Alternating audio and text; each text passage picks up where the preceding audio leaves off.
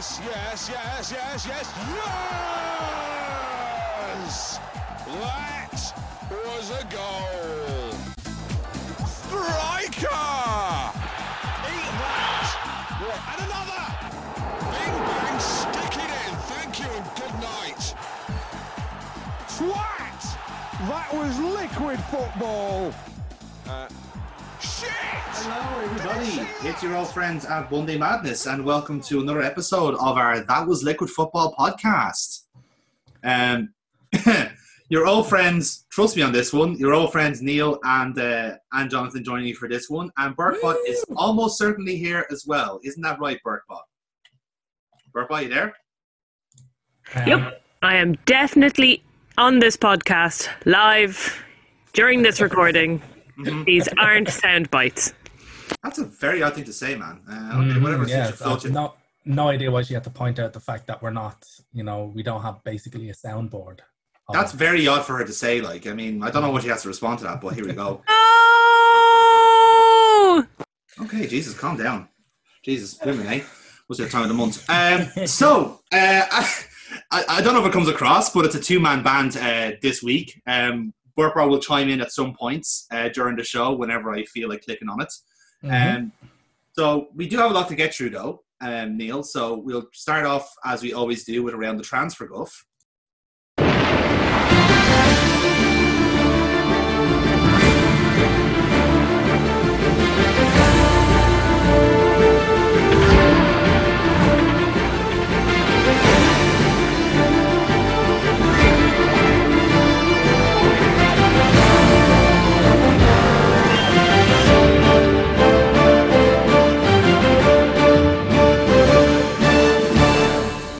So, if you're not familiar with this round, if you're not familiar with this round, Bar is a load of bollocks. Okay, Rachel, calm down, Jesus. They're really not the issue here. If you're not familiar with the round, I've got three transfer stories. Two of them I'm after taking from published journals of news, if we can call them that. And one I've nicked off my FIFA save file, which, let's be fair, is more accurate at times. And it's up to my two colleagues, yes, trust me on that one, to decide if they're real or not. So my first story is this. Melissa Reddy of ESPN.com has claimed that Liverpool are concerned that Gini Wijnaldum is going to be leaving in the summer transfer window. Now, that might sound strange to most Liverpool fans, but people often forget that Gini's agent is Mino Raiola. So that's apparently the reason for the concern. So they're thinking that they want to have a backup plan in case Wijnaldum does actually go in the summer. And they are believing that they can get Yuri Tielemans from Leicester. And they've touched base, they've made inquiries, and apparently Tielemans is an option. So we'll go with that. The story for there is Yuri Tielemans to Liverpool. Second story then comes from a very reputable paper, the Daily Mail, who claims that Tottenham's top transfer target is a striker, namely Napoli's Arkadiusz Milik, who's a big target man and is definitely not a replacement for Harry Kane. I don't know what gave you that impression. So apparently Napoli have set quite a massive transfer fee on his name, so much so that Spurs probably couldn't afford the whole money aspect of the deal. So they reckon that they might offer Lucas Moura as part of the deal to sign Milik. So according to the Daily Mail, the story is Milik to Spurs and Moura going the opposite way. And last but not least comes from The Independent, who were reporting on a transfer story for West Ham United. And it's very subjective to if they can survive relegation or not. If they manage to survive the drop, they will lodge bids for Manchester United outcasts Phil Jones and Jesse Lingard. Because David Moyes is a believer of people, Neil, okay? He's a believer of people. Believer in charity as well. Yes, very, very true there. So yes, that story is Lingard and Jones to West Ham United. So those are your three stories. Neil, what do you think? What's tickling your brain so far? Well, I'm not going to go with the swap thing. I think that's a whole load of horseshit. You know what? You never really lose traditionally by betting against the patheticness of David Moyes. Mm. So I'm going to go with the Moisey story. I reckon... No, shit. I reckon the first one. That's the fake. You're going for Tielemans to Liverpool as the fake story. Shit, hang on. No, I'm sticking with my guns. I say the swap story is the fake one. They never happen. So you're going for Mora to... Milik to Spurs and Mora to Napoli. That's your fake story? Yeah. Okay. Spurs just spunk a huge amount of cash on Mora as well, didn't they? Well, relatively speaking, like 27 million. But the contract, yeah. He's also one of their better performers. He is. This is the thing, like. But the problem is that... That's not a high bar. Not a high bar, granted. Don't worry, we've got a derby to talk about, so we can put the boot in Spurs anyway. Absolutely, yeah. But the bizarre thing is that I think, like, Mora's played out of position a lot, and that kind of makes his, like, situation worse looking. What is his position? He's been played everywhere. Yeah, this is the trouble. Like, he's supposed to be wide right. Yeah, he's one of those. He's kind of like... Funnily enough, he's kind of like Wijnaldum, given that we've mentioned him. Wijnaldum doesn't really have a position. I mean, like, I know he's played centrally in the midfield, but yeah, really, is he suited? It's not defined. Yeah, it's not defined. You know, I guarantee you could probably put him like straight through the middle, full central striker, and he'd still be like, no. I reckon he could do a job there. To be fair, we did play Wijnaldum as a striker against Barca, so yeah, it has been done. Like, it is possible.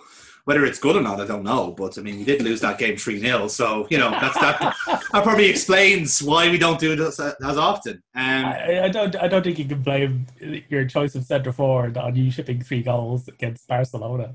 I don't know, man. We attack, defend from the front, like, you know what I mean. That's how it works. And hell, I know. Okay, Bert Bob, what are your thoughts on Transfer Guff? Transfer Guff! Yeah, that's what I said. What are your thoughts on the Transfer Guff?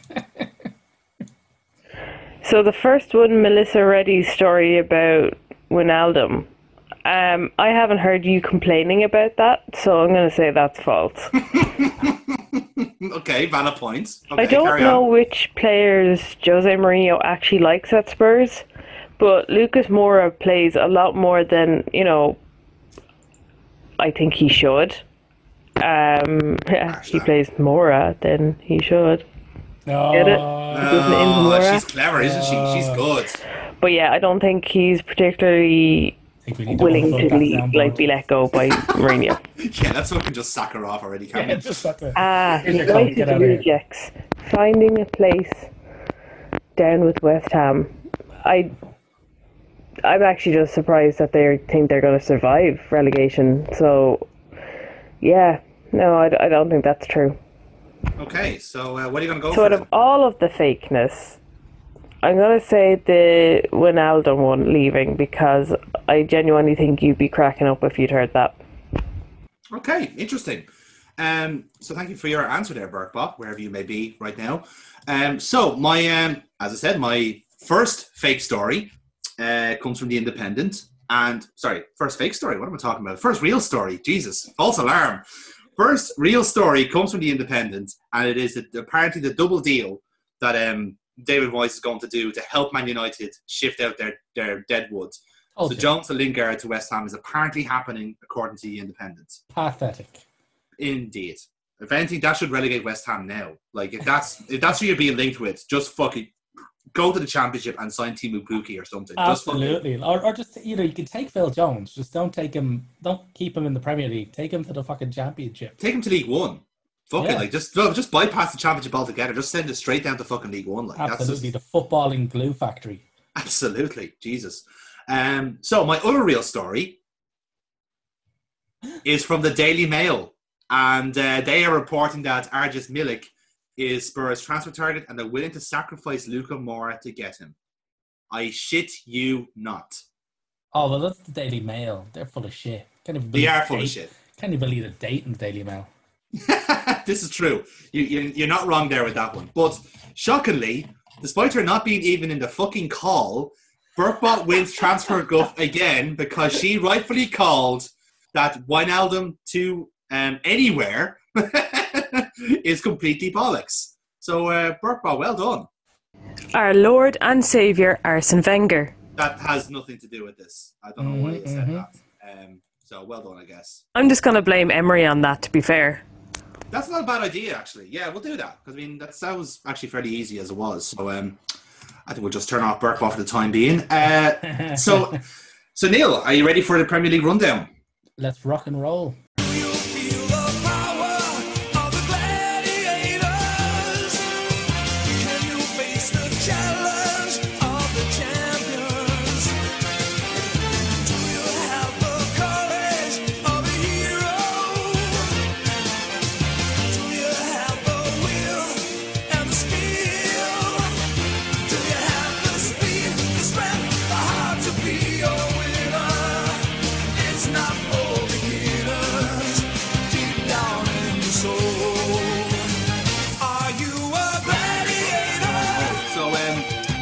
We've had a lot of football in the last 2 weeks.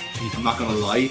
If anything, it's been kind of like a lethal amount of football, because it's just been. I know only 2 people who've watched every single game that's been on, and like they've not come out of it well. Like this has not been something that they've enjoyed. Like at this point, like granted, one's a Man U fan, yeah, but he's just like Man U are picking up really, really well right now, and that's the only thing that's keeping him watching football. Because if they were still playing like they were before, he'd have just sacked the whole thing off and stopped watching. Yeah, he's burnt. He's actually managed to burn himself. He said never before did he ever think he would burn himself out watching football. This guy will watch fucking anything now. Like the guy after he's finished watching, he watches the La Liga, because the La Liga is usually on first. The La Liga, that'll run into the Premier League, then some Bundesliga after that, then maybe some Serie A.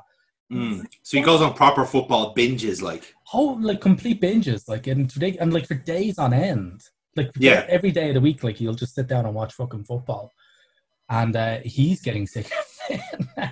He's getting sick of it. I was like, holy shit. Says a lot, man, doesn't it? That says a real fucking lot there. So yeah, we'll get through this as quick as we can. We got 3 match days to go, but as I said, there's a lot of chaff in these games, so we're not going to spend that much time on it. We've been heavy on quantity, short on quality. Very much so. It's like if Sierra fucking booked this Premier League.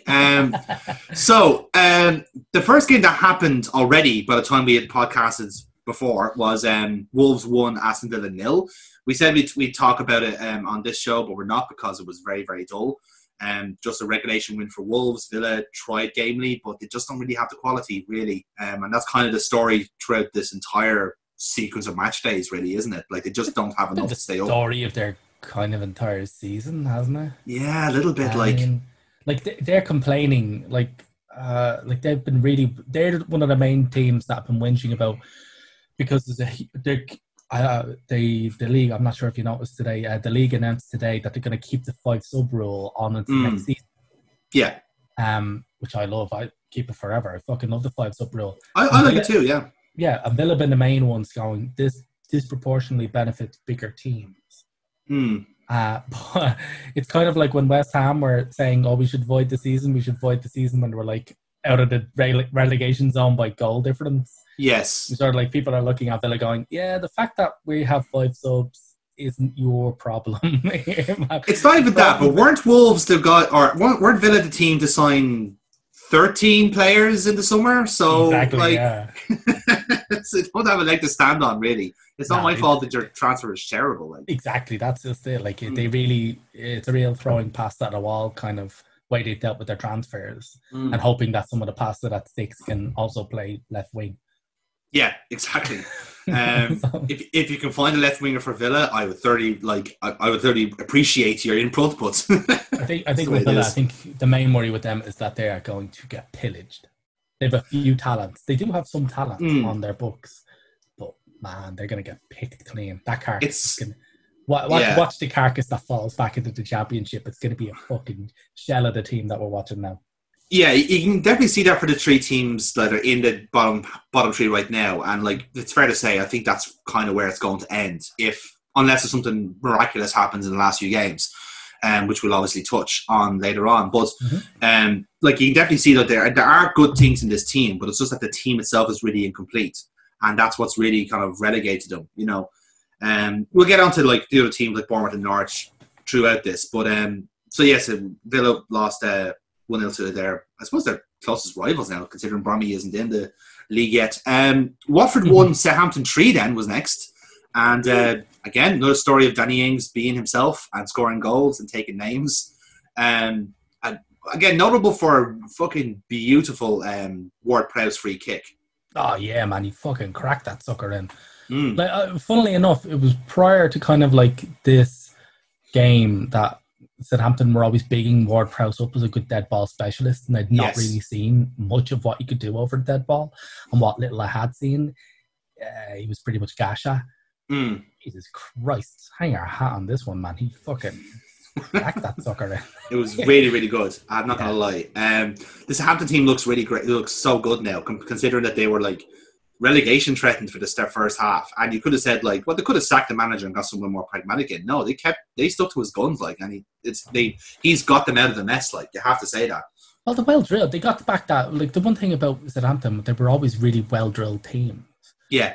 And they kind of dispensed with that at the beginning of the season to try and play like more avant-garde kind of football.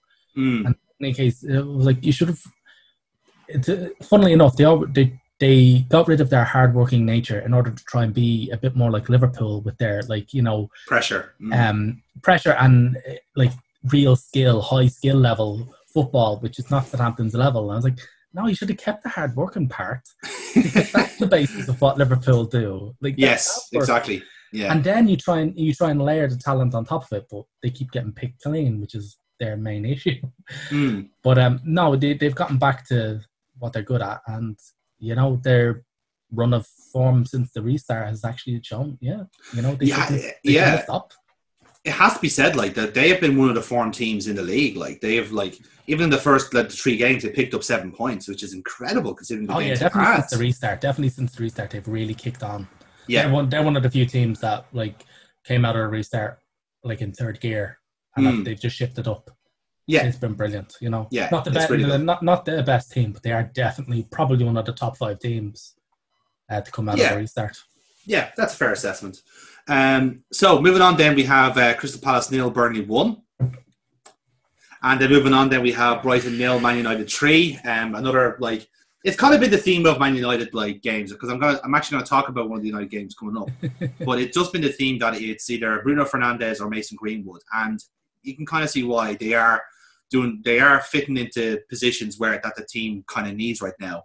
But as I'm going to talk about like later on, there's still a lot of work to be done in the Man United team. It's just right now everyone's at a much lower level, and they've kind of stayed the same.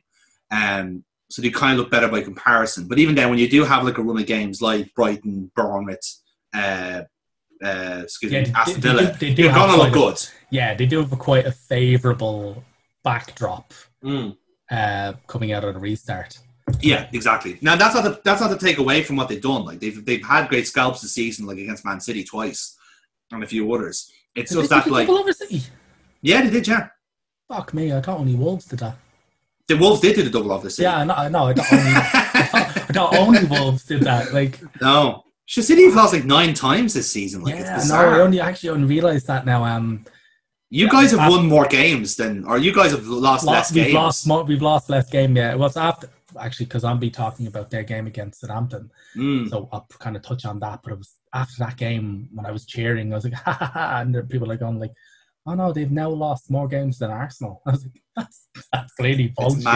It's mad when you think about it. Like website tables. Holy shit, it's right. Exactly. But we'll get onto that later, yeah. Yeah, exactly. We'll talk more about United later on. But again, just a great performance. Bruno Fernandes is the team now at this rate. He is their fucking kingpin, and Jesus it's Christ. Really whoever sanctioned his signing needs a fucking bonus, like a proper styly league bonus. Like, actually, he should get a medal. Yeah, you know, I agree. Yeah, because fuck me, has he clicked into that team? It says so much because, like, he in a way, like, he is that kind of last puzzle piece because he's making everyone else play better around him, and that's really just what they've been missing. It's just that last midfield general to just slot in there and link like not even the three like midfielders, but the three in front of them as well. Yeah, I was about to say it's not even like kind of like a midfield general sort of thing. It's more like a kind of the cog in the machine that gets everything else turning. You know, he reminds me a lot of Xabi Alonso. Xabi Alonso was incredible for that when he was with us, and just that kind of the way he is dictating the play is very much like how he used to do it. And again, we were all the way better for it because Mascherano, Gerrard, when Alonso wasn't there, they were both kind of like competing for the same spot, and that's where the midfield didn't work. But once Xabi was in, tasks were delegated, things were organised, and things worked, and we nearly won a title out of it, you know. So yeah, again, we'll discuss more on it. Neil, we are going to talk to your first match of the rundown, which is the 4-0 thrashing of Norwich by Arsenal. But back to winning ways, I think it's fair to say. Yes, very, very much so. Some very good performances. But, you know, Bournemouth, well, not at the beach. They weren't at the match. Yeah, I mean, like, people will say, the 2 goals were pure gifts. But I will say one thing. Any goalkeeper that tries a Cruyff turn in his own fucking box deserves everything he fucking gets. Yeah, absolutely. We can all agree on that, let's be fair. Like, that's just taking the piss, like.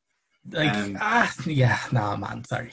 You just really can't. But no, it was really, really very good. Funnily enough, our midfield quite well clicked, despite the fact that Norwich had 5 in midfield as a way to try and kind of choke it off. But we just went around the flanks really, really well, which is actually going to be a bit of a theme. I think in the next Arsenal game, I'm going to be talking about flank play really came into it. But yeah, I mean, like, it's about, you can't really say like a 4-0 win is routine, but it was pretty much a routine win, you know. Ceballos really came into it, really fucking dictated the course of the game. Tierney has already cemented himself in Arsenal hearts, and he, with his just hard running, hard work, solid ethic, great balls in, good tackling, defending, loves getting stuck in. Reece Nelson started, kind of a rare one, but he got stuck in as well. He's usually a kind of more of a sober finisher for us. It's absolutely brilliant. I mean, it's just been really fucking good. With Aubameyang notching up his 50th and 51st goal of his Arsenal career. Brilliant. And he got an assist as well. Actually, he set up I think he set up the Cedric goal. The Cedric goal, yeah. Yeah, which was very, very nice goal, I must say, for someone who's just come on for like the first time in a year. Exactly, yeah. It was, but it was one of those games where you're like your substitute right back is coming on and smacking them in from 25 yards with his left foot. Yeah. You know, when that's coming off, you're like, yeah, I've won this. We definitely won this. Like, exactly, yeah. But this is it. Like, that's the type of performance they've had, and it's in a way like they've been able to kind of keep that form of momentum. Because I think like at this stage, Arteta knows what type of team he wants, and the personnel is there now. When like at certain points in the season, you had injuries, you didn't have a complete unit. As also that, then you kind of had to play a Louise or a Guendouzi or an Ozil. And the reason I picked them out is because they are now, well, at least where Guendouzi and Ozil is concerned, they're completely frozen out. A very like notable decision, but like it's kind of shown on the pitch really. Like the team, the players that are there are like playing as a unit. They're more cohesive without them. It's been absolutely brilliant. We've gone to a 3 at the back, purely because Louise just can't play in a 3. They can't play in a 4. Looks vastly more comfortable in the middle of a 3 with 2 centre-backs on the outside of him. And I think that was always kind of the plan. Logic, really, wasn't it? So we'd have a central defender, which I think would be Holding or Saliba, with Mari to the left, because he's left-footed. Yeah. And then a rotating kind of right centre-back to his right with the wing-backs. And I think it's curious now, again, we'll get into it because it was very evident throughout the Leicester game. But how he has the team attacking is really, really weird. So not weird, but it's good, it's novel. So what he has is, he's the wingers. So we're fielding wingers and wing backs. kind of odd. So what he has the wingers. What he has is he's got Pepe on the right hand side, who's left-footed. Yeah. And he's got Aubameyang on left. Yeah, he's got Aubameyang on the left. So what he has them do is he has them cut in and has the wing back overlap. Yeah. So you've got kind of almost like 6 in attack at any one point. And Yeah, it's really good. It's what we do with our kind of like front six as well. In that like the midfield kind of gets really compact, and like the Salah and Mane would start out wide. You know, that's their kind of starting position, if you like. But their actual direction of play is towards goal. It's kind of like going, like cutting through the line. Yeah. And then when you do have the option there, and again, you can kind of see it very clearly now when you have Tierney and Bellerin on the pitch. Like now that you have those two like zippy players on those flanks, it helps out a lot because now you know the option is there as opposed to being brave and trying to do it yourself. Absolutely, yeah. And also, in particular, Tierney has Saka to overlap on. Yes. So Saka is the left-sided player who's right-footed. Yeah. As opposed to Pepe, who's the right-sided player who's left-footed. So when they cut in onto their dominant strong foot, yeah. With the fullbacks overlapping on their dominant feet as well. So you've got a really great shape there. And then you've got players you've got either Lacazette or Aubameyang through the middle there. It's in central midfield, which is kind of where it's not really working, but Ceballos is really coming, and this is the game where he really started to kind of go, oh yeah, this is what I'm meant to be doing. And Ceballos and Xhaka as well, they're really, really clicking very well. And it was after this game that Arteta started really making noises to the Arsenal board that they should really start talking to Real Madrid. I wouldn't be surprised if we wind up signing him. They have been saying to try and extend his loan for another year. I have been hearing that. Now I don't know if it's I don't know if they can sanction a permanent deal, but I don't know if Real really care at this stage. They're trying to like poach fucking white tigers at this rate, transfer wise. Exactly. I think Arteta, I actually have his direct words up here. He's like, this is something the club will have to talk about more with Real Madrid. And I mean, Ceballos is not liked by Zidane. Yeah, that was established. That's very much established. Zidane is still there. He's going to be there next season. And I don't think anything's going to change. Like, the Real aren't in the quagmire that Barcelona are. So I don't think we could get onto that later, but yeah, this Norwich game really kicked on a lot of rumblings that are still going, and a lot have been. You've touched on Özil and Guendouzi, and we'll probably get onto that a bit later. But it's this Norwich game is where things really started kicking on. Yeah, exactly. Which is why I love this game. Exactly. No, it's been a good couple of weeks for Arsenal, in fairness. So you've every right to celebrate. Another good week actually for Newcastle. Would you believe? And I'm shocked to say that because like you'd have thought like with Steve Brucey and like the pasties and the players that they have, they would be collapsing after like such a break. But these guys have been fucking amazing. They beat Bournemouth 4-1, and no word of a lie, this is the most exciting Newcastle team I've seen since fucking Kevin Keegan. Like they had like. At any point of option, like they had so much pace in the team, which is again such a fucking weird thing to say about Newcastle.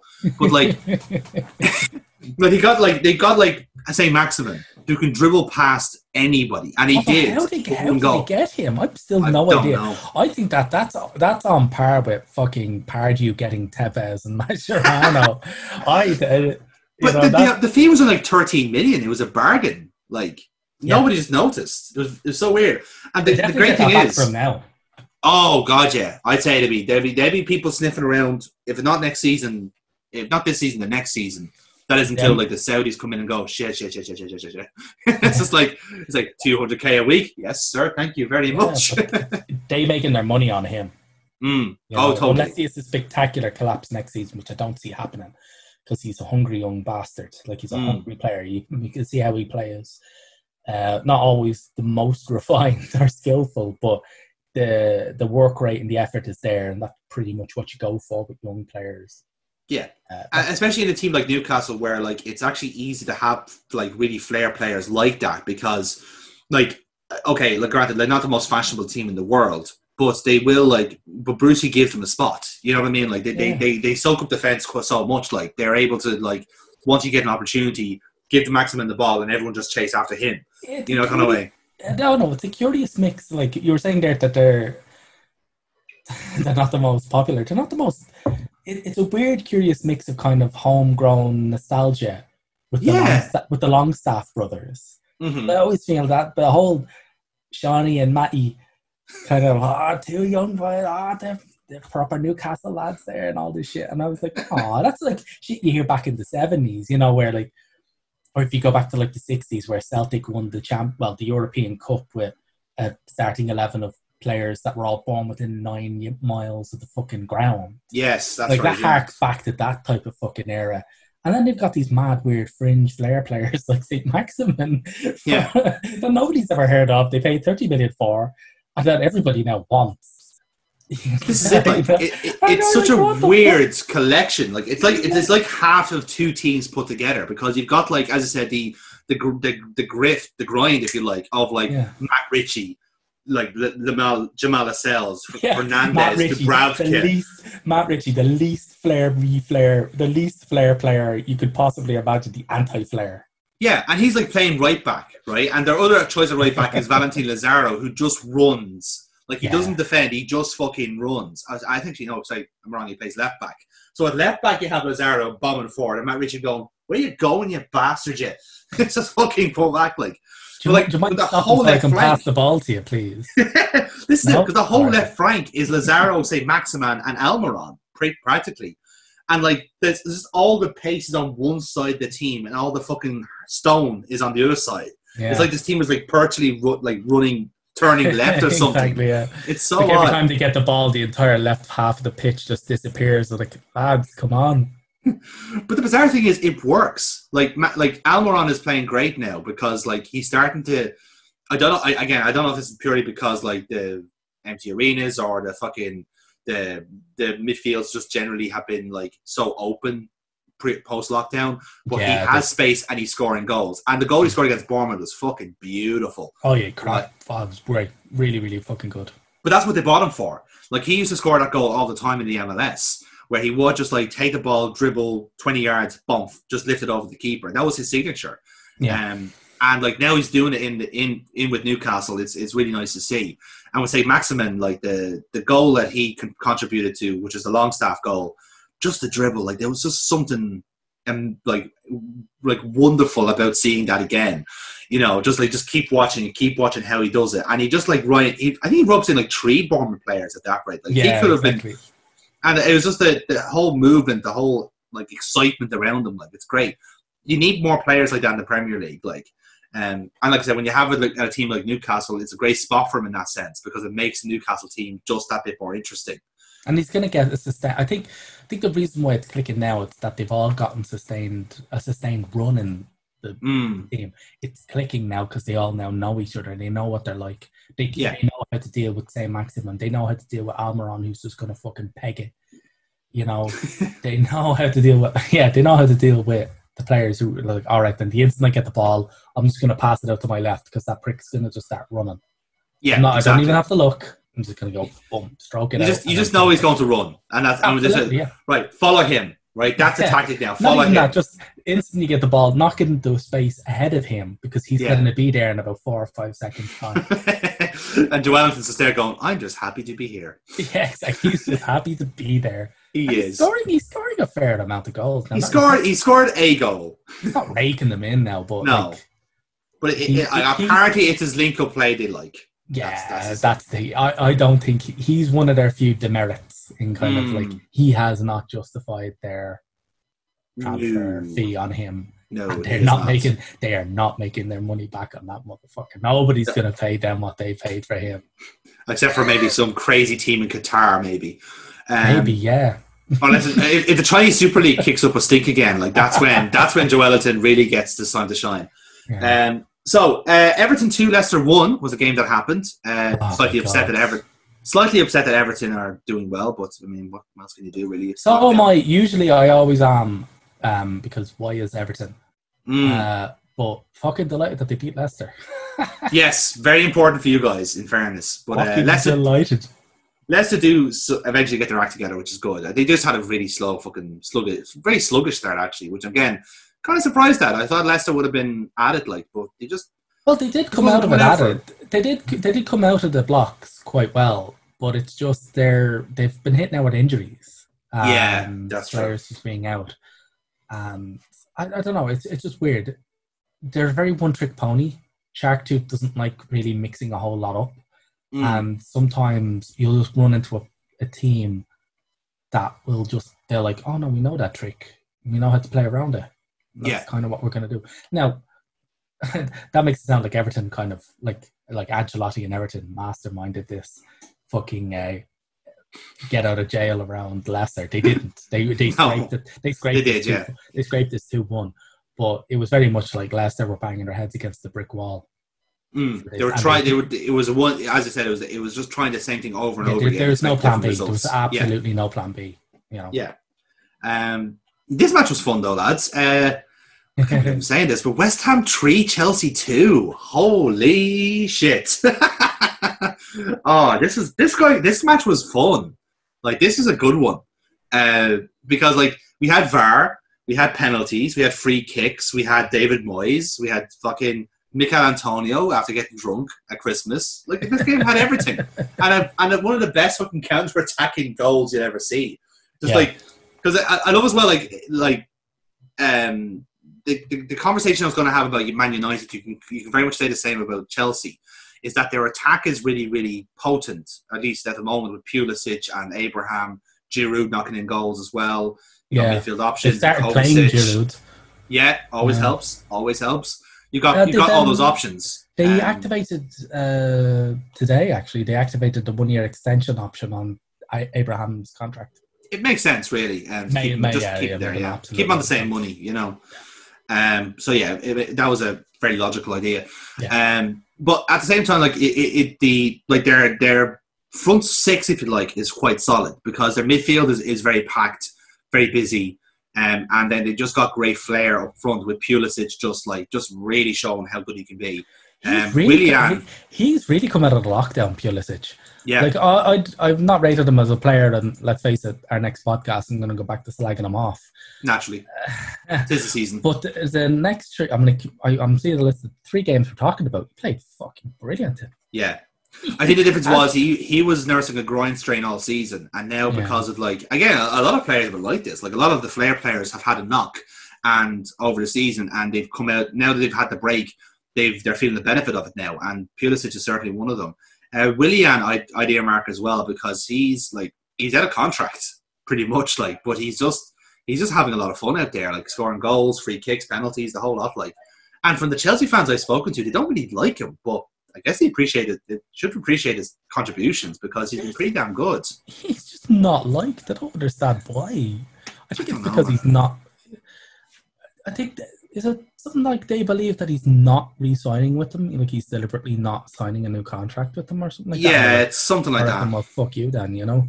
Yeah, I think it's something to do with that, really. But no, he's been great. Like, this game was just a good bit of fun, and could have pretty much saved West Ham when you think about it. Absolutely, considering the rest of the teams around them. Yeah, no, I if it's not this game. No, I reckon if they do stay up, it'll be this game that they look back on and go, see those 3 points, lads? Yeah. That's when we got it. Because it was the running they had, because they are facing more big teams soon. And when you do look at it, just to pick up one scalp, especially considering the form of, the likes of Villa and Bournemouth, one scalp was all you needed. And same with Brighton, actually. Brighton needed a scalp off you guys. They got it, and that was it. So in that sense, fuck it, that is just enough now at this point. Granted, it'll be a good bit different when you have to, if a Villa or a Bournemouth pick up massive 3 points, then the conversation changes. But for now, big deal for West Ham, really. So next up then on our list is the overlapping centre backs and their win against Spurs 3-1. So Burkboy, you've earmarked this match. You've been quiet so far. What have you got to say about Sheffield Spurs? Sheffield versus Spurs. This match was mental. Since the restart, I've been fortunate I suppose, to watch several Spurs matches and several Sheffield matches. This match kind of went as much as I'd expected. Sheffield, with their overlapping centre backs, doing bits. David McGoldrick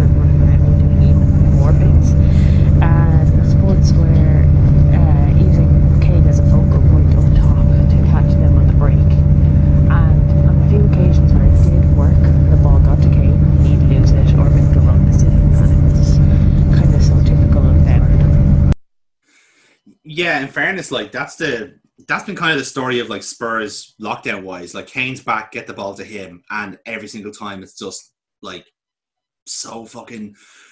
Out of all the teams I've watched, like Spurs have been definitely the most like lackadaisical. Is that the right word? Like the slowest team out of the lockdown.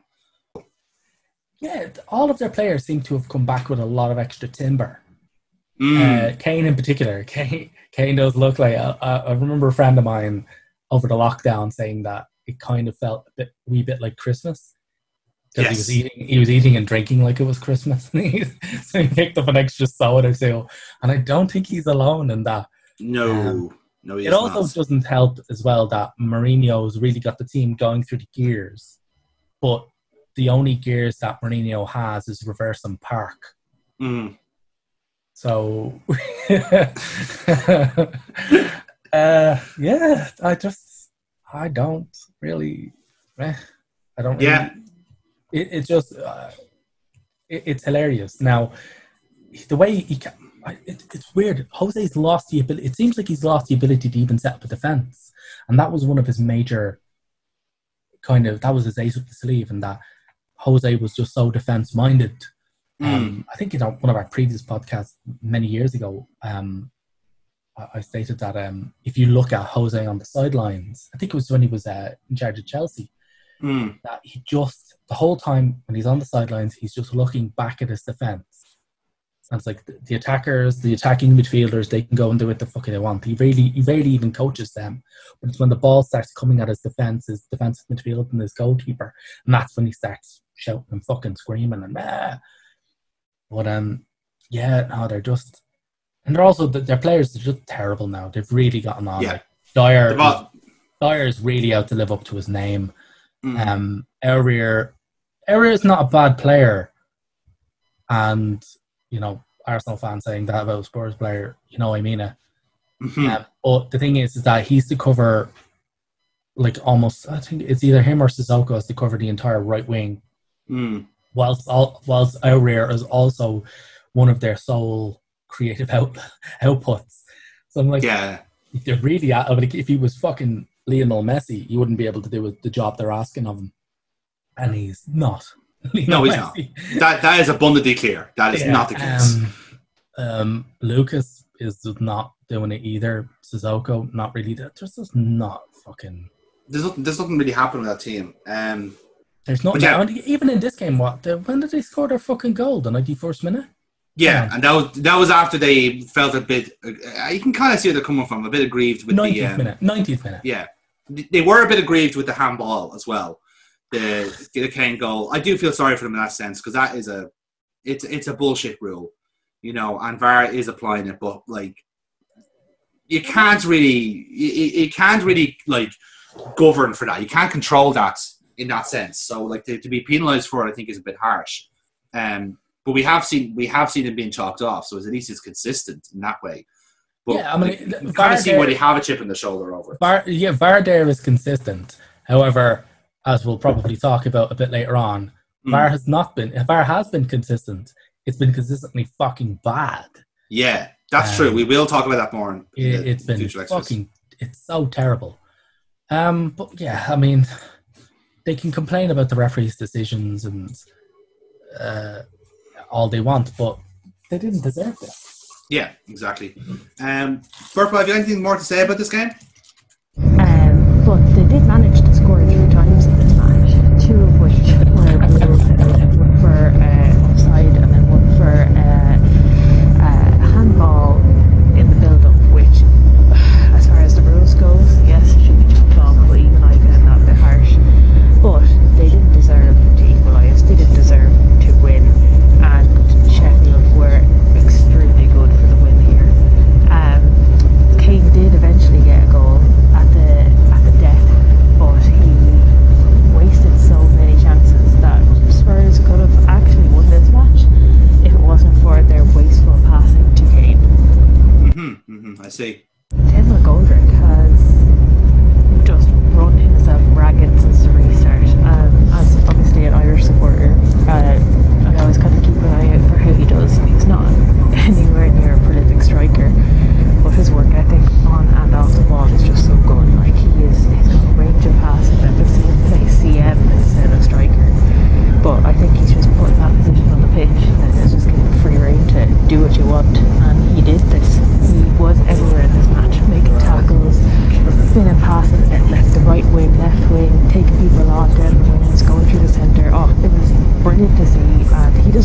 out of it, but didn't get it. But yeah, he was my man of the match. Okay, thanks, Burke. Well, sorry about the interference there, by the way. I accidentally poured elderflower over the soundboard, so the next few clips are going to be very, very noisy indeed. But yeah, like it's quite interesting the point she does make, though, because it's a kind of a story, a tale of two strikers, really, isn't it? Like McGoldrick, who's like best kind of like attribute in this Sheffield team is the link-up play and just like getting those players, making space, making runs. With Kane, the story is that it has to go through him. And like I said, like as I was saying earlier on, like he looks so slow and he looks so so unfit. Like it just seems like unfair to have him on the field. And granted, this is Spurs' own doing, because who's their backup striker? They got rid of Llorente. They got rid of Janssen. Troy Parrott is their like second choice striker, really, and they don't use him. So like to be fair, it's their own fault that they have like such a slow strike force, and it's only like by virtue of the fact that Kane was there when like Mora tripped the ball in that like otherwise he wouldn't have fucking scored, you know? Yeah, well, they're not creating either. You No, know, like that's it. If they were like funneling huge amounts of ball to Kane and he was fucking blasting them all into Rose Ed, you'd be like, you know what? That team deserve a better striker, but I wouldn't be saying that because fuck them. Yeah, But do you get me? You'd have that kind of thing, but like it's weird. He's profligate in a team. He's profligate in a team that are expecting him to feed on scraps as well. Like, yeah. Okay, then you've not only you're not using a strength to out balance a weakness. You've just doubled up on the weakness there. You know? Yeah, exactly. I think Mourinho was trying to use him in the same way that Mourinho used Drogba at Chelsea. In that, yeah, he always plays a one up front. That's always been a system. But Drogba at Chelsea fed on scraps. He did fuck off. He got nothing. He got shite ball, and I fucking hate Drogba. But he got absolutely garbage ball. But he made something of it because he was quite talented, and that was a skill. You could give him scraps. That's why when they switched over to Torres, it didn't work. Yeah. Torres is a silver platter footballer. He needs it lined up for him. And he was not getting that. So he couldn't do anything.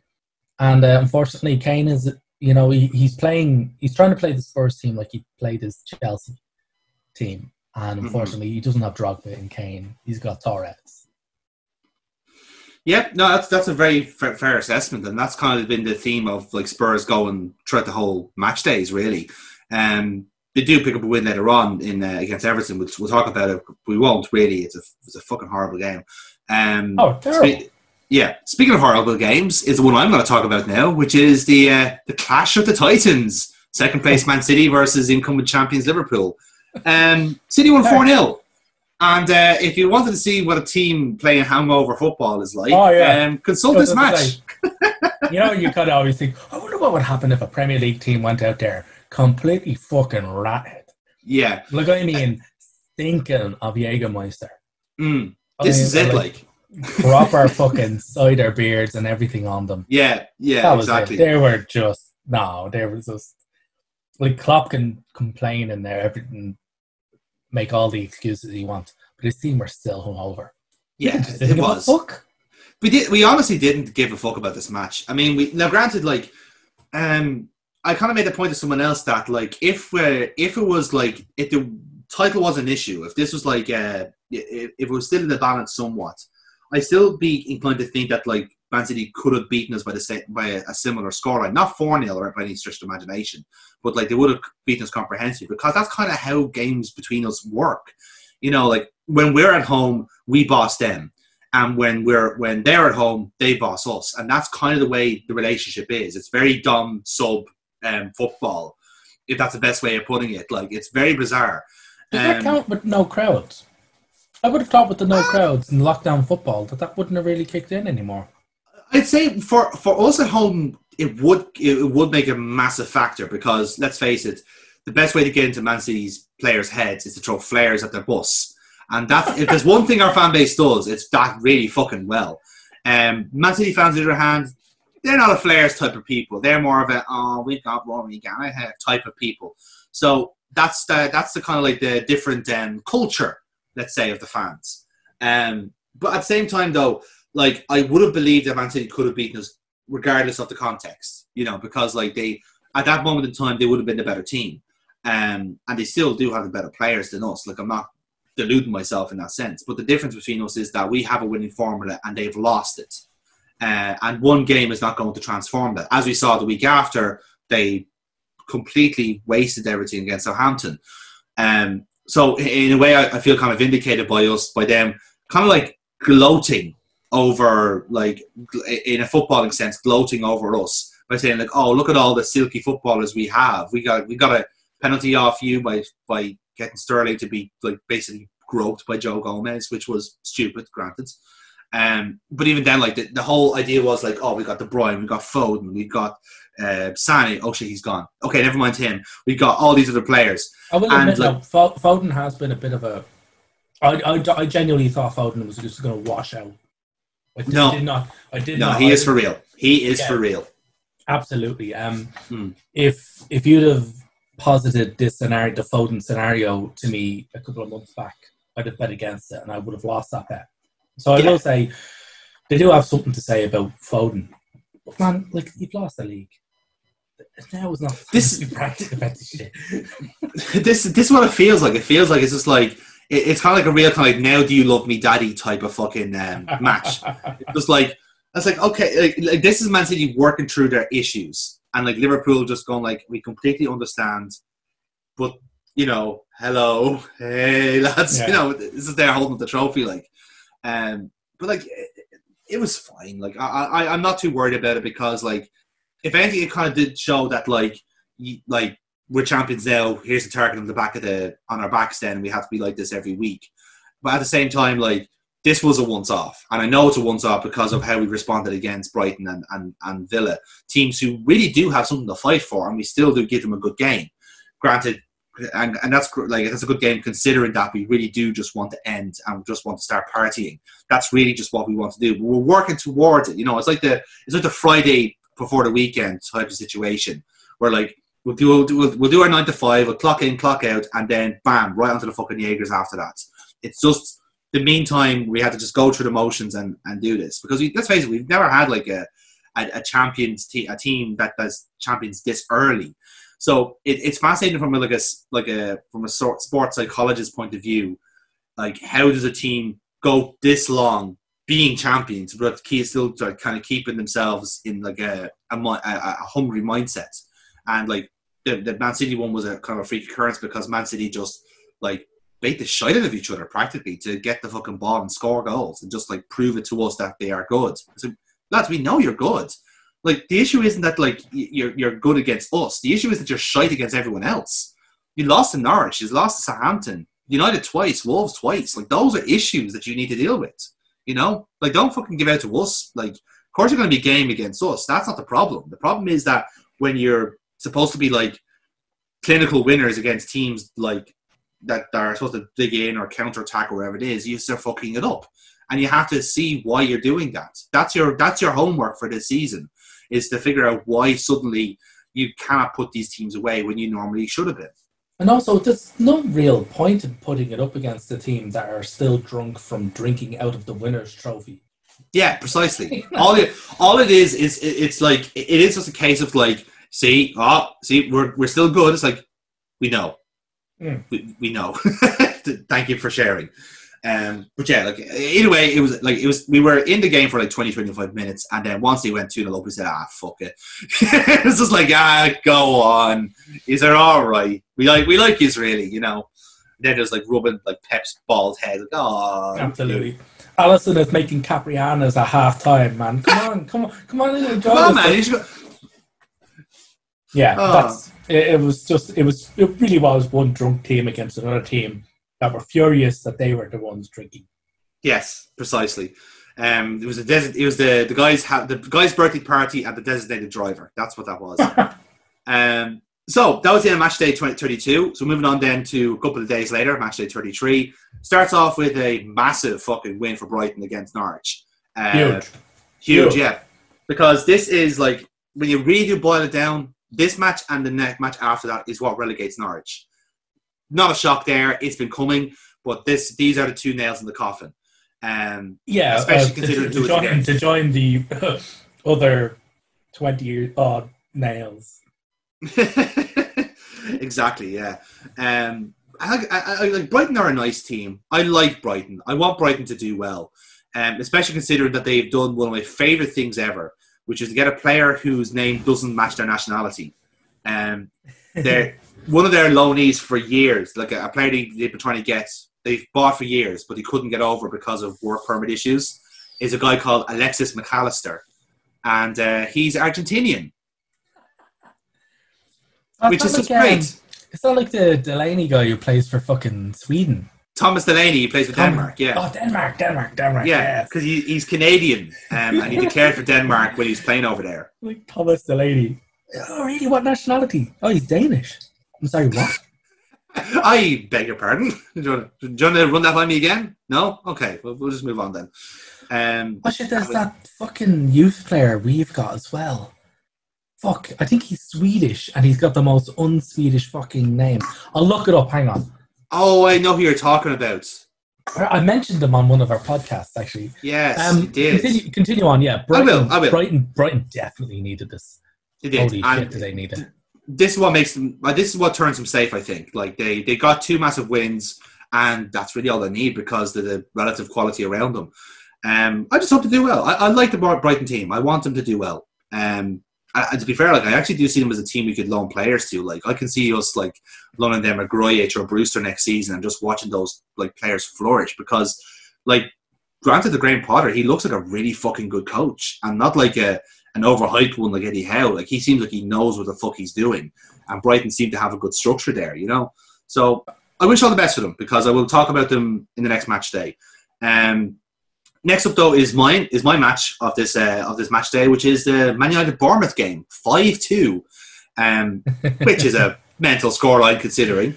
But yeah, I briefly discussed about the kind of like duality of the United team through Chelsea, because I said to Chelsea they're all attacking, no defence. United are in the exact same position right now, where they have fixed the midfield, they've got the attack, like they know what they're doing with the front three, and it's a very, very good front three. Like they've been stats galore about like Greenwood, Martial, Rashford, and how many goals they're scoring.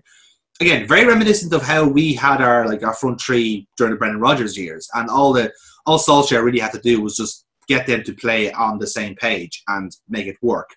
And to his credit, between himself, Michael Carrick, and John McKenna, they have got the midfield three working. And in turn, that's making the front three work. The issue now is defence, and critically the goalkeeper as well. The real red flag for me was Harry Maguire in this match. Now, this should not come as a shock because, good God, to have spent that much money on Harry Maguire, you're going to be waiting a while to get that return. I can get that he's young, I can get that he's English, and that kind of boosts up the price, but he's not worth that money. He's not that player. And the reason I can say that is because the first Bournemouth goal was a Stanislas effort. And literally Maguire, all he had to do was hoof the ball out. But he tries to coax it out of play, not realising that Stanislas is there, and just nutmegs him, and then scores just from like a degree angle from De Gea. And De Gea, to be fair, like, okay, granted, it's coming at him fast and not realising it. But it's not like De Gea to completely like fluff that either. So I think like they're both involved there. We were saying I was saying that he fluffed the goal he conceded against Spurs. Yes. Which was fired straight, actually went in off of him. And he just didn't react in time. And I was like, ooh, you know, I think there's some real major cracks starting to show there. Mm-hmm. Mm-hmm. This is it, like, and I think like it was kind of noticeable in this game because like Bournemouth, we've spoken of Bournemouth, they are not in a good way. They are like a really, really bad team. In fact, they're probably the worst team playing at the moment after the lockdown. Outside, yeah, I was going to say they've not come out of the lockdown. Well, in all fairness, Norwich were fucked before the lockdown. Let's be honest with you. That's for fair. But Bournemouth really, the restarts really fucked them up, like, big time. And there's no real. I don't see a major desire in that team to really get out of it. There's no team there. You don't see a lot of leadership really, because they're all around the same age bracket, and the senior like players just look fucked. Like they just look tired. They just want to go and retire, but could be fucking plumbers or something. Especially like Adam Smith and Steve Cook, who just look haggard. But But the issue really is that even though this Bournemouth team are still like really, really poor, United still managed to ship 2 goals. And one of them was because the defender was very negligent. The second was a bit of bad luck on Bailly's side, but it was still a handball, you know. So in that sense, like I can kind of like, you can kind of forgive them for the second goal. They still managed to put 5 past Bournemouth in the end because that was the quality of the side. But again, like if we're people, this is a message to Man United fans to not get ahead of yourselves just yet. There's still a lot of work to do in that team. You may have a good attack and maybe have a good defense, or midfield, but teams are smarter than that. Teams will be able to bypass that. Once you go up against a team that's tactically well drilled, like Liverpool, for example. I'd even throw Everton in there after another summer of Ancelotti.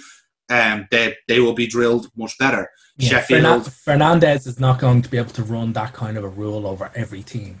Exactly. They will be able to mark Fernandes out of that team. And as much as you will try, like I know like the plan B will be, we'll just get Pogba to do the same job. Cool.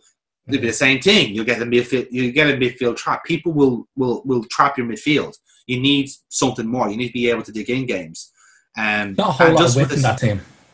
It's not. They're trying to get like Shaw and Wan-Bissaka in a bit more. And Wan-Bissaka will do it. Like there's nothing wrong with that.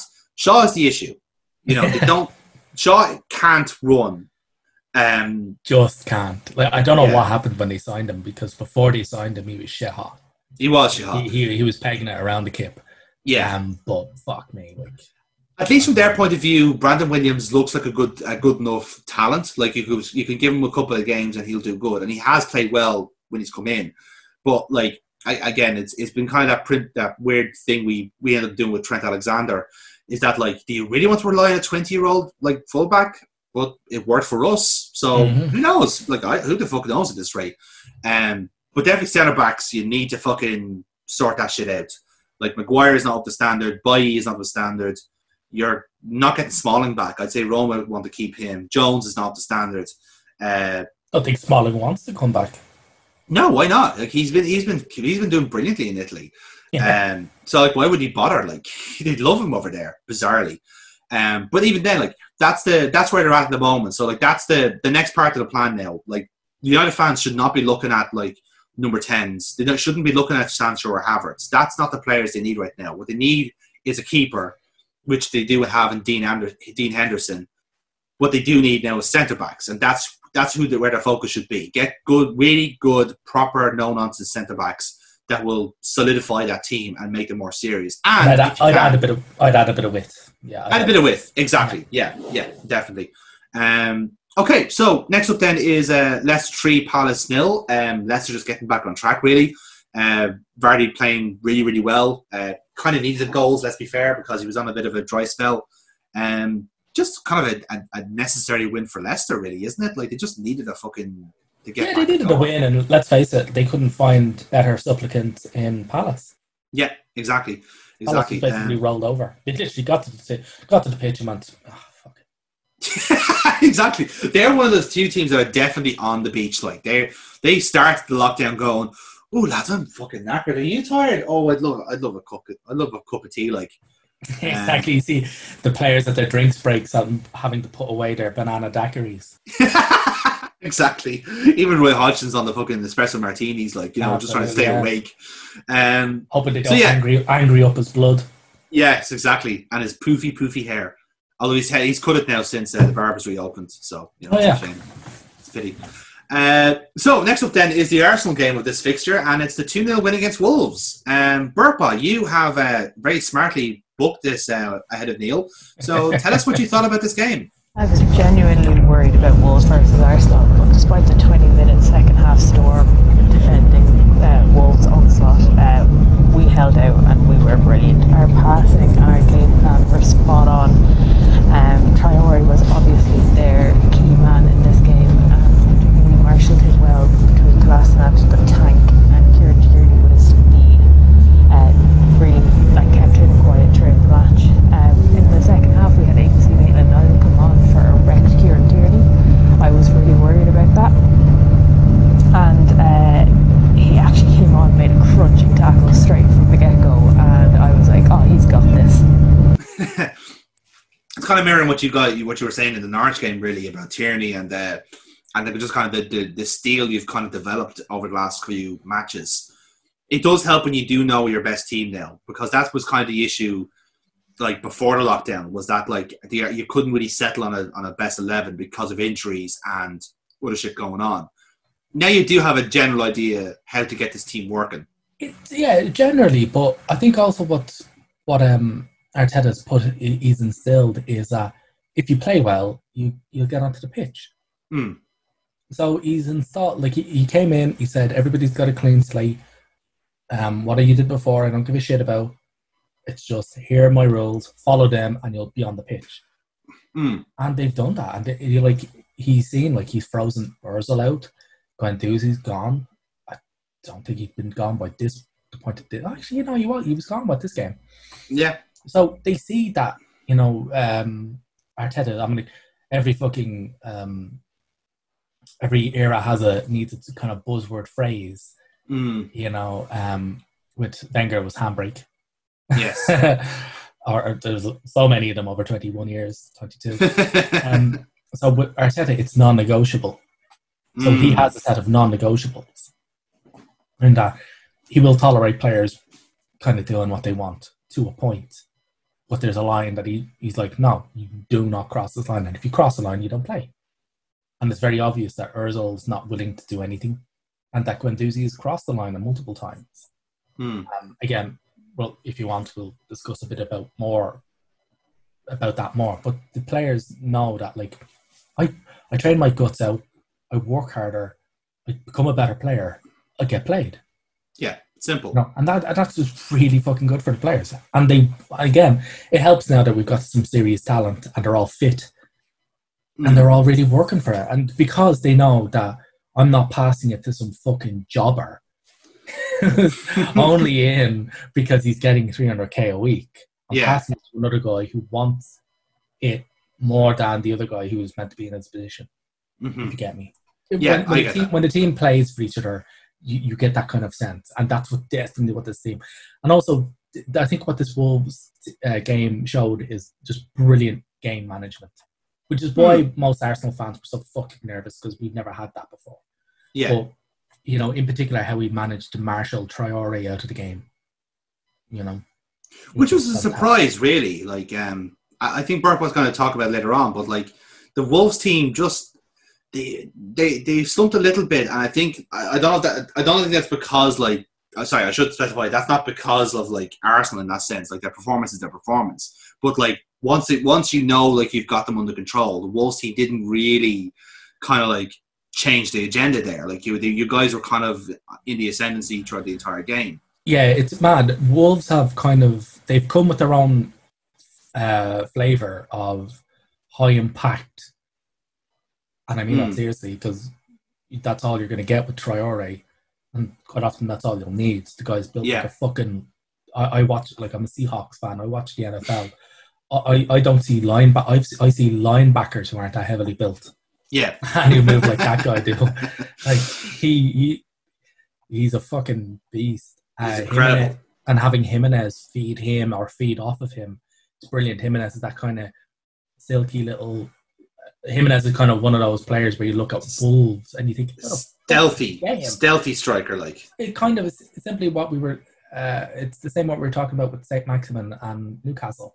You kind of look at Jimenez and Wolves in the same way. You're going, how the fuck did he get him? Was there anybody else in for that guy? Did anyone notice it? Hello, is this thing on? When they signed him, he wasn't subject to a bidding war. What the fuck? He's fucking brilliant. Yeah, exactly. So there's kind of that. So they've come with their own really great flavour of football, and it's worked for them because nobody seemed to be able to really adapt to it. But now teams are, and it's now become apparent that they don't have a plan B. They don't have an alternate switch. Yeah, I think that's been the difference, because now that they've had to rotate their squad a little bit, the dysfunction has kind of like developed a little bit. Now, dysfunction is the wrong word, obviously, but I mean that like they can't be as free-flowing as they normally are. Like, they can't rely on a Traore or Neto or Jota in some cases to just like a lock pick a defence. They do have to kind of work at it a little bit more. on the cohesive side.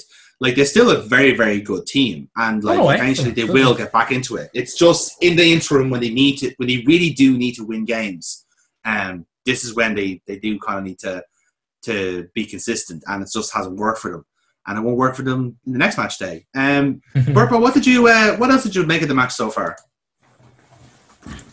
What was weird about this is because Saka had started out on the right, where he hasn't played the best amount of football, but rather than bring him back to that left back position, they brought on Ainsley Maitland-Niles. Saka did really well out on that right. He got a goal in the first half with a fantastic half volley into the top of the net after a great bit of build-up play from us. He was doing bits out on the right in comparison to other matches where he's kind of struggled in that position, but Arteta gave him the time. He used it well. And Ainsley Maitland-Niles came on and did a great job marching Traore out of the game in the second half. Like I said, Wolves had that kind of spell of possession and dominance, but it didn't really trouble us that well. Anything that was potentially dangerous, I think Martinez was well up for it. To cap it all off, Lacazette scored a goal away from home with a lovely two-touch finish. First touch to take it around the player, and the second just to poke it home. That's missing from his game. Goals in general have been missing from his games of late, but this was a fantastic finish, and it actually looked like someone who was getting their confidence up. We'll see how that continues in the next match. But Wolves missed a trick, I think, by not playing Jota from the start, because when he came on, he did have a little bit more of that attacking impetus that they needed, but we were still well able to deal with it. We're not going to have 100% possession. We're not that team anymore, so we're going to have to weather storms, and we did it really well in this game. Yeah, I mean, you kind of nailed on the head there, really, just what you were saying there with Burpa. So it's that type of game that, like a couple of months ago, you would have lost against Wolves, really. Oh, yeah. You know, that's like an Emery side would have lost against Wolves, and it would have been a massive surrender. But now that you do have the right players in, you have the right system in, and in a way, it kind of harpers back to that conversation I was having last week, and it's quite prophetic considering that, like, I kind of buried his last week. But in a way, there is, like, at least some form of responsibility resonating with the team. The players that aren't messers are not there; they're not being used, and like I'd like to think Guendouzi, with his age, would kind of cop on to himself a little bit more. But at least now, like, there is, and again, this could all change in the next week, whoever you're facing. But at least there does seem to be, like, some degree of responsibility from the team to work together, because the system benefits that.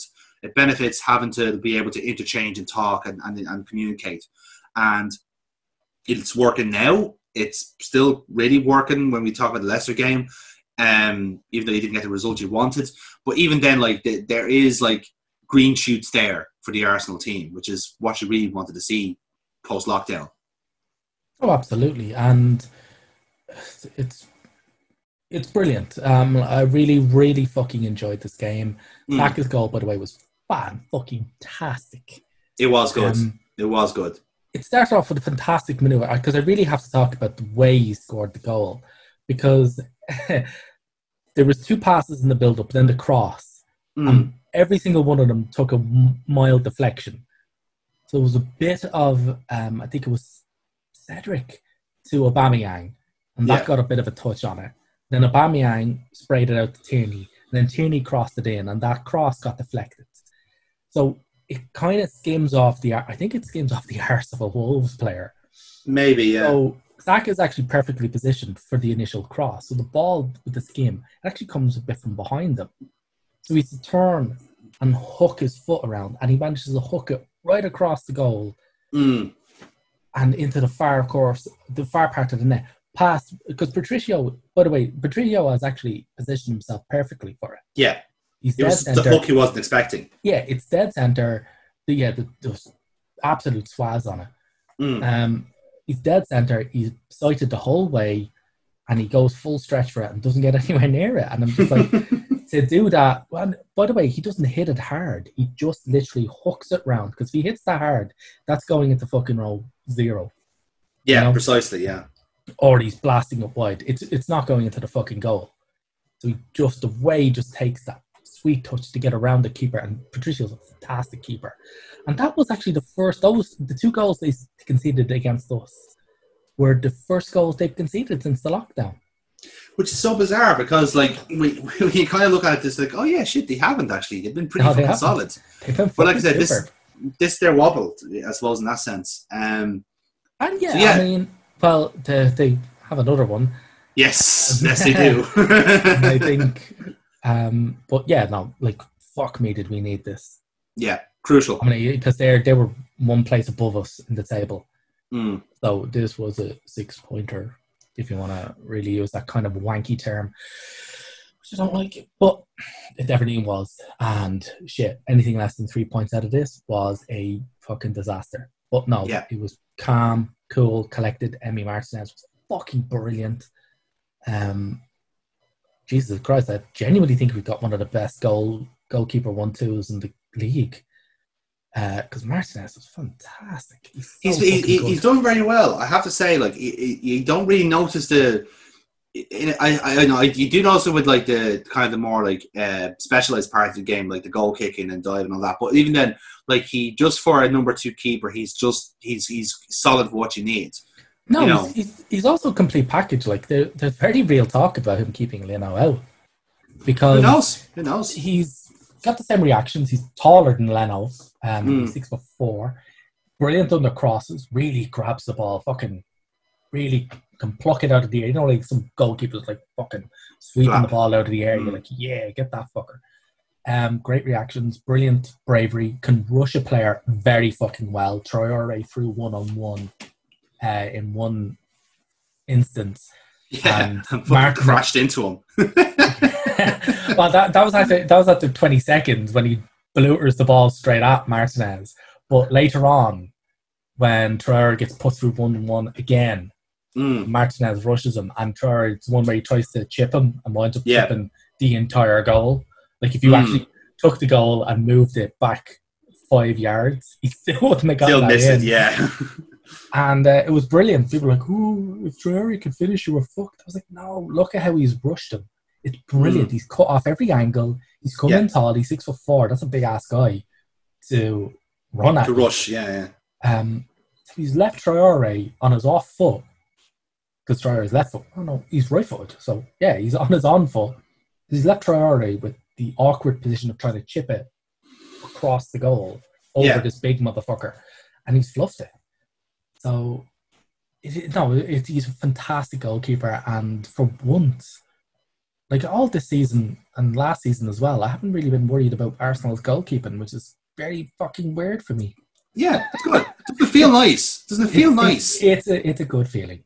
It does. But also in backup stages as well. Like, Martinez was always good. We're really getting to see how fucking great he is, and he's fantastic. And like, there is serious talk. Like, Leno's looking to come back in prior to the end of the season. I don't think he'll make it.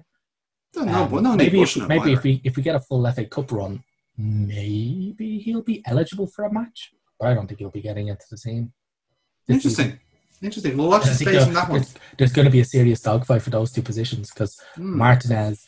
The thing about it is that Martinez also has far superior ball distribution with it at his feet.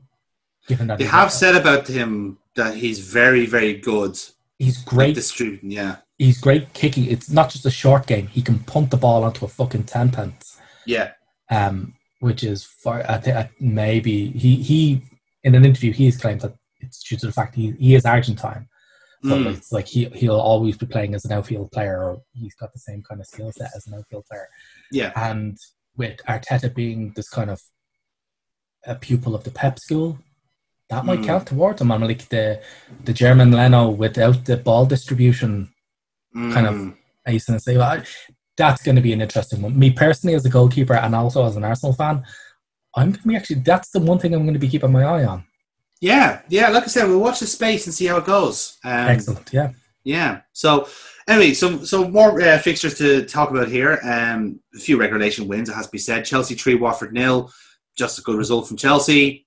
Like we kind of like touched upon it in other games, but like just when Chelsea are on it, they're on it. Yeah, it's a real lads. It's Watford.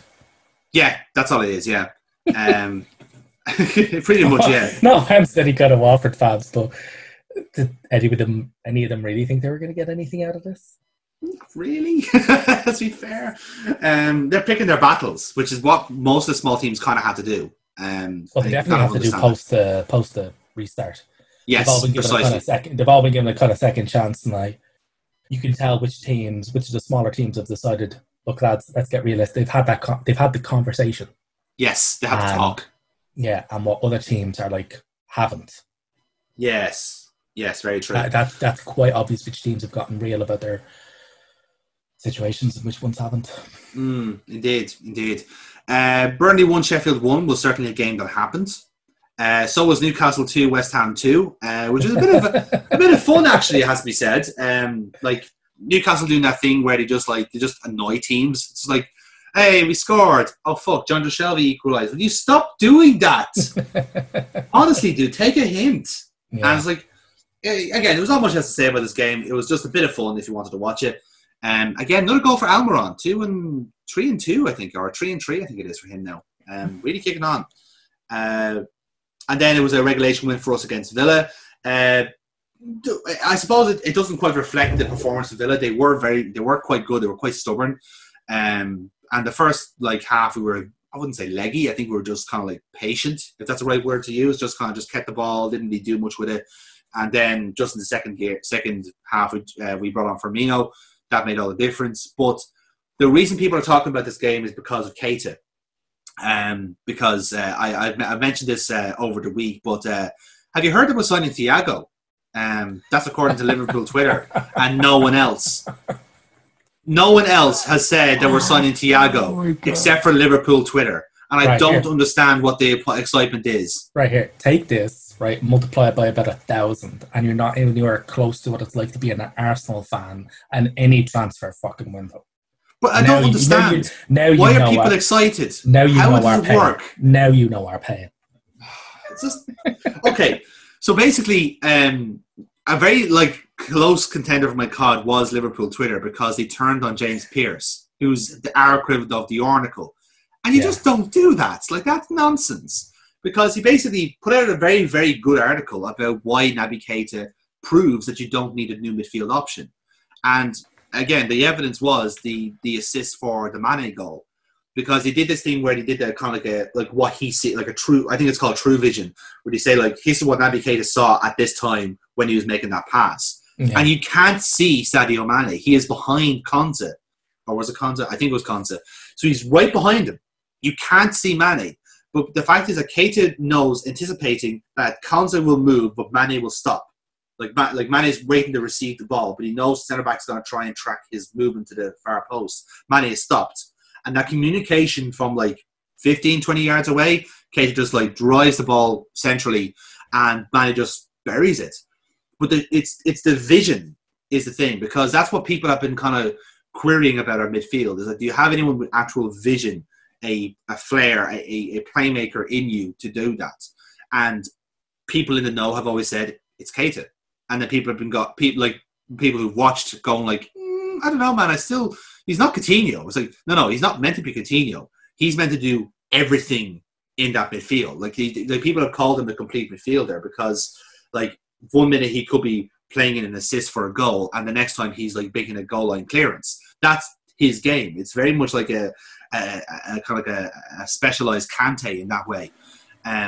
But Keita has shown in the last two games, because I'm going to speak more about this in the Brighton game, why people are hyped about him, why we spent money on him. It hasn't worked for him because of injuries, but now once he's actually in the team and getting that run, you can see why people rate him so well, because he's so fucking good. And that's this is the reason why, because he's been able to show that sort of creativity when for Liverpool midfield we've been kind of criticised for it,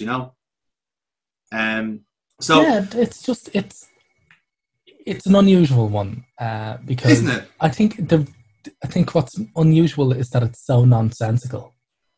Yeah, I believe it's irrational. It's a completely irrational story. Yeah, it's completely irrational. There's not even a shred of kind of, oh well, maybe he might fit in here if we, switch to 5 in midfield. I was no, there's literally no setup that Liverpool can have where he usurps Keita, and you're Not even upstairs Keita, but not even upstairs Wijnaldum. Like, he doesn't have the same industry. He doesn't have the same work rate. He's certainly going to dislodge Henderson or Fabinho.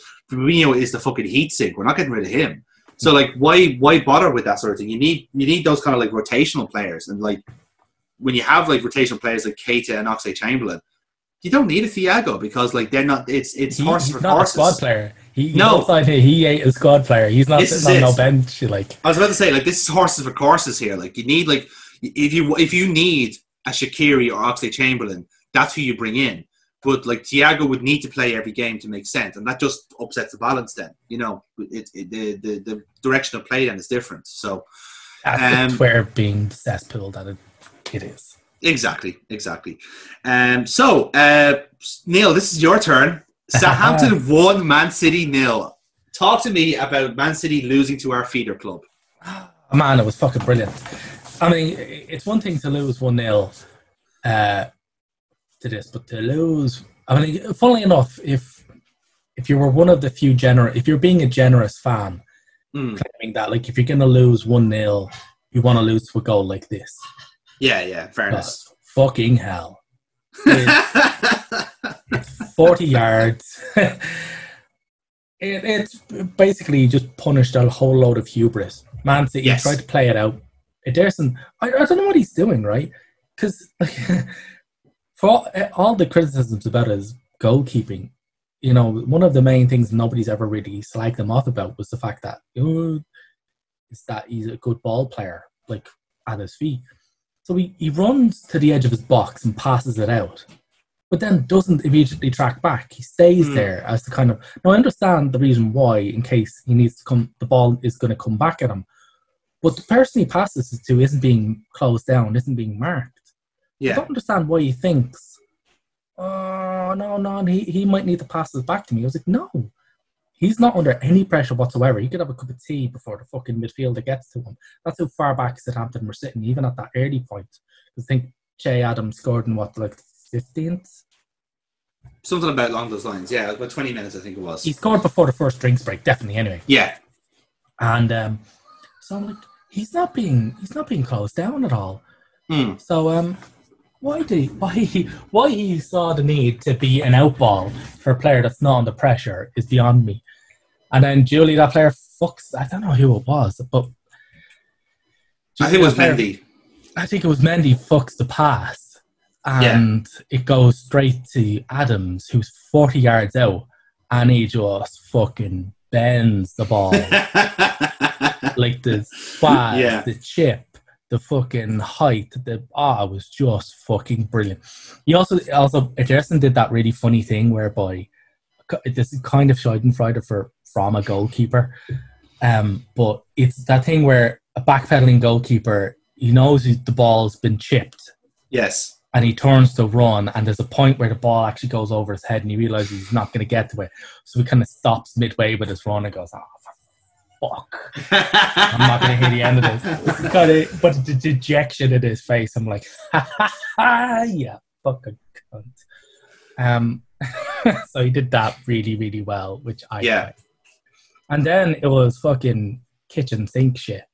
And surprisingly, it didn't work. They they had so many fucking shots, and it just did not resonate. Like, it just didn't click. Well, for whatever reason. They didn't have a tremendous amount on target. They had 20 off target. They had 26 shots in total, and only 6 of them were on target.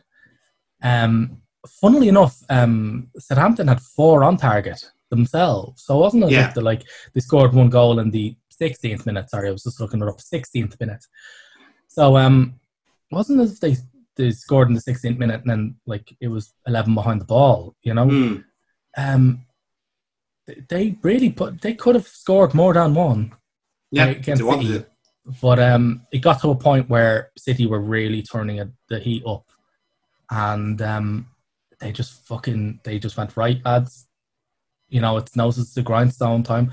City ended up the game with 13 corners and 74% of possession. You know? So, yeah, that's just pretty much it. It was just a brilliant piece of defending. A brilliant piece of arrogance is what I'd say, because it was like that. This hubris. is hubris is the exact word, because this is Man City fans, like, you know, they had puffed out their chests with the 4-0 smashing of Liverpool and going like, oh, like, again, like, if he's ever watched the Paddy Power fan and all, this was that in a nutshell, because like, oh, this is our season starting now, Champions League final, lads, oh no, you can't get one goal against Southampton, the worst home team in the league by a country mile, not even as bad as Norwich. Oh wait, what happened to Norwich? Oh yeah, we lost to them at home away as well. Shit. These are the games we're really bad at. And again, like, it's like, what is it just hubris? It's just the fact that they think they can just run like through small teams like this, presuming that it's just a matter of fucking like assuming that you are the better team and they'll just fuck up eventually. Or is it just a case of just like these are just freak accidents? It's kind of hard for me to say at this rate. Well, if it is a freak accident, it's been happening quite fucking often because they've lost 9 times. This is it, like. It's just, I think it was a bit of hubris, you know. I mean, Ederson probably didn't even Ederson probably just was like, yeah, I'll just hang around at the edge of my box, you know, because they're not going to fucking do anything, you know. Yeah, it's complacency at the end, isn't it? It really was, because there was no point in Mendy's pass that looked like it was going to where he thought it was going to go. Yeah. So at that point, when you realised that the guys fucked the pass, you run back and you go, oh shit, I should really get back, but no, never happened. And then you just couldn't get through. Stalwart, resolute defending, but also they managed to restrict a lot of the shots. So just fucking City were reduced to Bluter into the very, very empty stands, and yeah, I mean. You know, I think they came close. I think Fernandinho hit the post. Yeah, that was it, I think. But that was it. Yeah. You know, and I think McCarthy did make a very good save off a David Silva header. But, you know, that just shows you just how fucking all aboard attack Man City were. David Silva was winning headers. Yeah. Was he on fucking Garcia's shoulders or something, was he? Or? That's like being out-jumped by the grass. Fair, yeah, it's fair. So that's just it. I mean, like, in all fairness, you can say a lot about this match, but one thing you cannot say was that Southampton did not deserve to win. They fucking did. Yeah, defensive masterclass, as I say. Yeah, and what a goal! What a goal! And that was his debut. Yeah, that's his first goal. That was his first goal in the Premier League, yeah. I don't think it was necessarily his debut. Well, maybe his first start, but he was certainly like his first goal. No. His 30th debut. I meant debut, not debut. Jesus, his opening goal. Yeah. Rabble.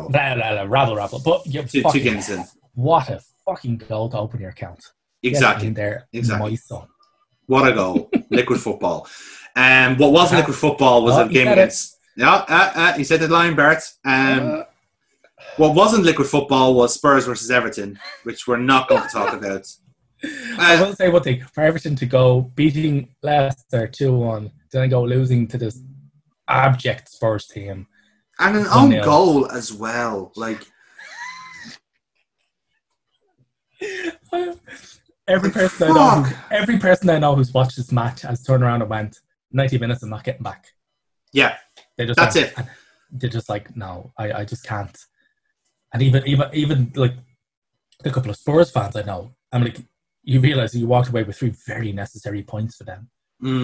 So like at this stage, when you get given gifts, you can't really complain. But even then, they were still going, that was fucking traumatic. Yeah, it was exactly. And like just a sign of things to come, unfortunately, as we get into Matchday 34. Well, hopefully for them, yeah. Yeah,